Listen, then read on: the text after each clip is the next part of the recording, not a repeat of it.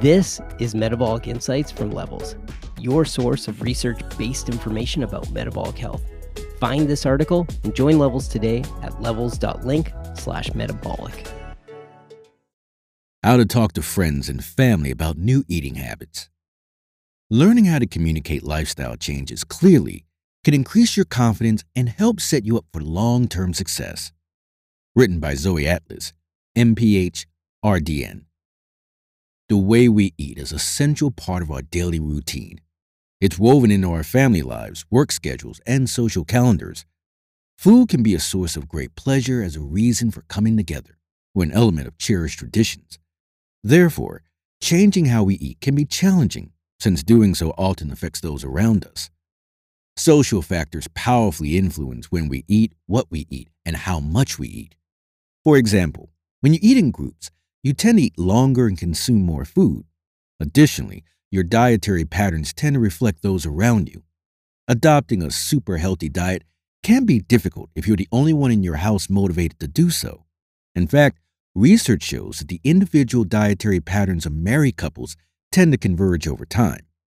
One of the keys to successful behavior change is creating social and environmental conditions that support your new lifestyle. But when you have a family or an active social life, a lifestyle change can impact those around you and even spur some uncomfortable conversations. Just because we've decided to make a personal change doesn't mean our friends and family are ready to do the same. Whether eating for metabolic health means completely overhauling or just making minor adjustments to your current practices, identifying your health goals and creating a plan to talk to important people about them are crucial first steps. Tips for talking about your new food choices. 1. Identify your goals. Start by identifying your core motivations. Why have you decided to adopt a more metabolically healthy way of eating? Is your goal weight management, longevity, balanced mood, better sleep? Having a clear sense of why you're making changes will help you talk about these changes with friends and family. If you're unclear about your motivation, journaling can help. In her latest book, Women, Food, and Hormones, Levels advisor Dr. Sara Gottfried recommends creating a value statement. Think about what you're hoping to achieve and, most importantly, why these goals matter to you, she writes. This value statement will motivate you as you embrace this new way of eating and living, and it will be a reminder you can turn to again and again over the coming weeks whenever you need motivation. Number 2, choose your audience. Next, consider whom you need to talk to and what you hope to get out of the conversation. Are you hoping your partner will stop bringing certain foods into the house, that your friends will be available for social support, that your kids will cooperate when you introduce new meals, or all of the above? Identifying your desired outcomes will help you narrow the focus on what to discuss and with whom. Once you decide what you hope to gain from these conversations, list the people you plan to speak to. Consider who may be impacted by these changes, starting with your household, i.e., your partner, kids, parents, or roommates. Next, think about your social circle. For example, if you go out for happy hour with your coworkers every week, you may want to speak with them.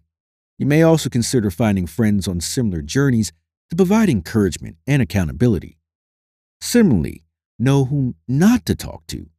Your boss probably doesn't need to know about your new habits unless your office regularly eats lunch together.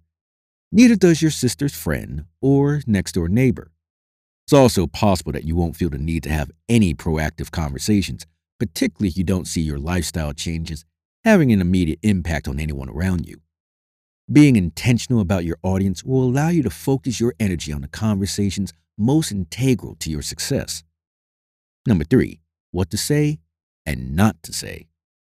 Regardless of whom you're talking to, emphasize your personal motivation for change. See number 1.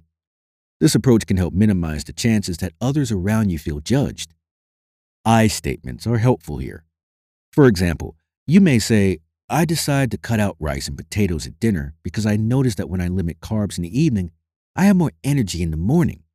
This framing will likely prompt a more positive response than saying, it's important not to eat carbs at dinner so that you don't turn into a couch potato, or simply, carbs are bad. Remember, this conversation is about you, so try not to criticize or offer advice. If you point out what you think is wrong with others' eating habits, they will likely become defensive and less receptive. In time, seeing the benefits of your new lifestyle may naturally pique their curiosity to try your new routine. But you shouldn't go into the conversation assuming loved ones will change their habits just because you are changing yours. Number 4, consider location and timing.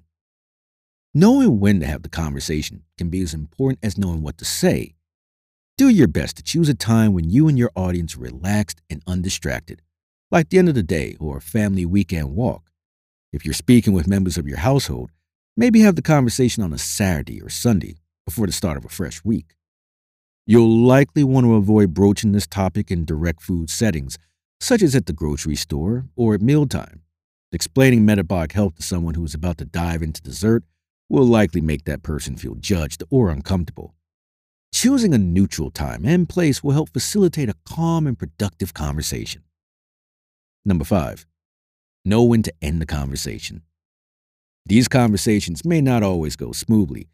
Part of effective communication is knowing when to back off. If your audience gets defensive or critical, their reaction is likely a sign they're not open to having the conversation at the moment. People may react negatively for many reasons: fear of lifestyle disruption, feelings of judgment, or skepticism of proposed results. Try to listen and emphasize, but don't let negativity permeate too deeply. You have the right to protect your motivation and journey.